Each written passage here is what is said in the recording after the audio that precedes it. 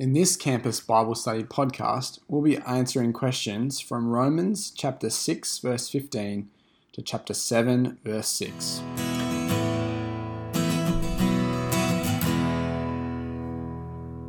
Hi Tim. Our first question for today is from John from U Church and Gab from Law. And their question is, does chapter 7 verse 1, which says, I am speaking to those who know the law, mean that everything following is just for Jews, or is it also for Gentiles as well? Thanks, Gab and John. It's a great question. It shows that we're reading the text closely and thinking about who the audience is. In spite of that, though, I don't think it makes much of a difference. Paul's point in these opening verses of chapter 7 is that the law is only binding on someone while they live. And with the marriage illustration, this understanding doesn't seem restricted to just the Mosaic law. It seems a general inference of law. So verse 1 is this general appeal. You know about the law.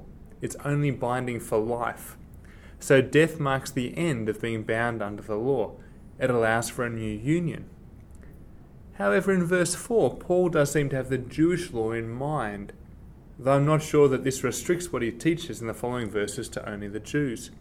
Because, as you know, Jesus came as the Jewish Messiah, and it's right to expect a level of continuity between Judaism and Christianity. The Jews were living under the law of Moses, and as they received Jesus as the Christ, they wrestled with what was still required under the law, and what was not. This is some of the confrontation we see in Galatians chapter 2, where Paul opposes Peter, as he struggles to somewhat apply this new freedom that they have in Christ from the law. Galatians chapter 2 and verse 11. But when Cephas came to Antioch, I opposed him to his face, because he stood condemned. For before certain men came from James, he was eating with the Gentiles. But when they came, he drew back and separated himself, fearing the circumcision party. And the rest of the Jews acted hypocritically along with him, so that even Barnabas was led astray by their hypocrisy.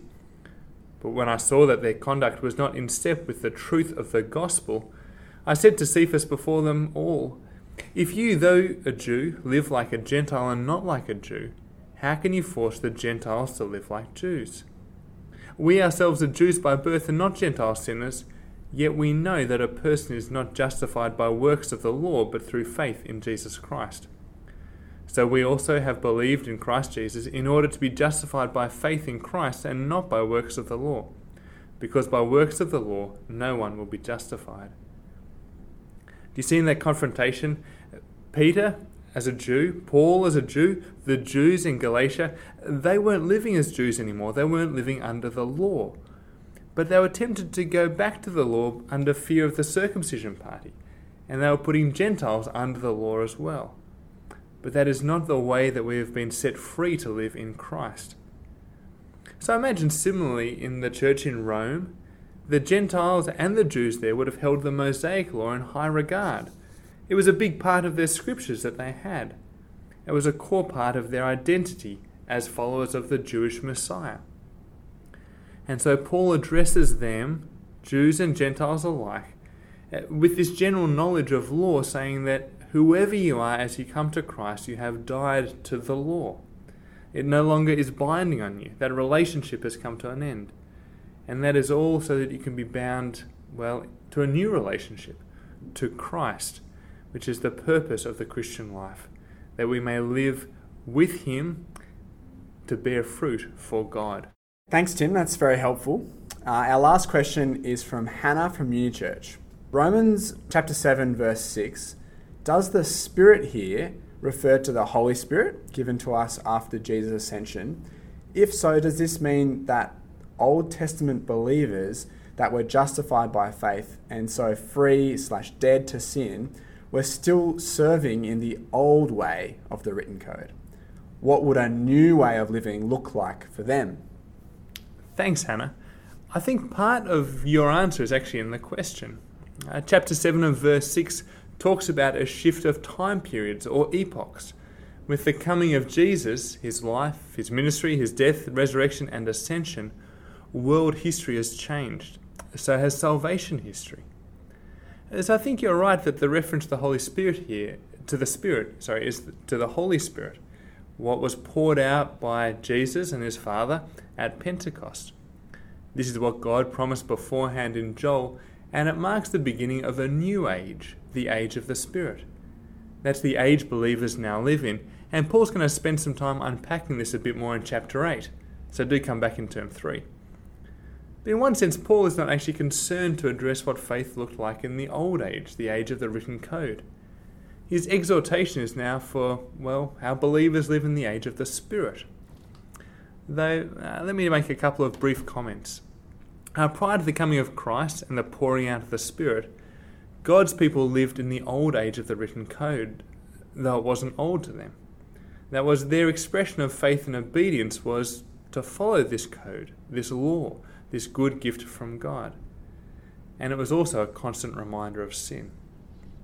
Because their righteousness was never earned through obedience to the law showed them that they need, God to act in mercy towards them, even under the old age of the written code.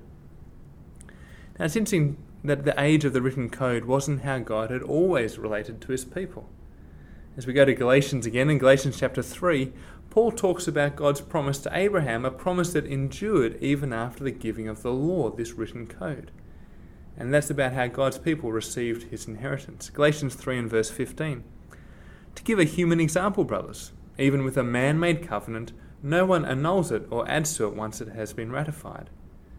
Now the promises were made to Abraham and to his offspring. It does not say to offsprings, referring to many, but referring to one, and to your offspring who is Christ. That is what I mean. The law which came 430 years afterward does not annul a covenant previously ratified by God, so as to make the promise void. For if the inheritance comes by law, it no longer comes by promise, but God gave it to Abraham by a promise. So even though this written code was the old way, there was a promise that actually went back even before God gave that written code. And it's through that promise and that promised offspring, our Lord Jesus Christ, that we and they can actually receive God's promised eternal inheritance, and always through faith. Christ is the one we are bound to. He is the one we serve in newness of life.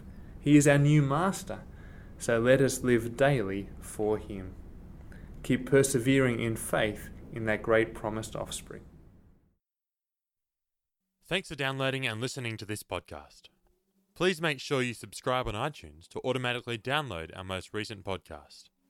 If you'd like to learn more about Campus Bible Study, you can visit our website, campusbiblestudy.org.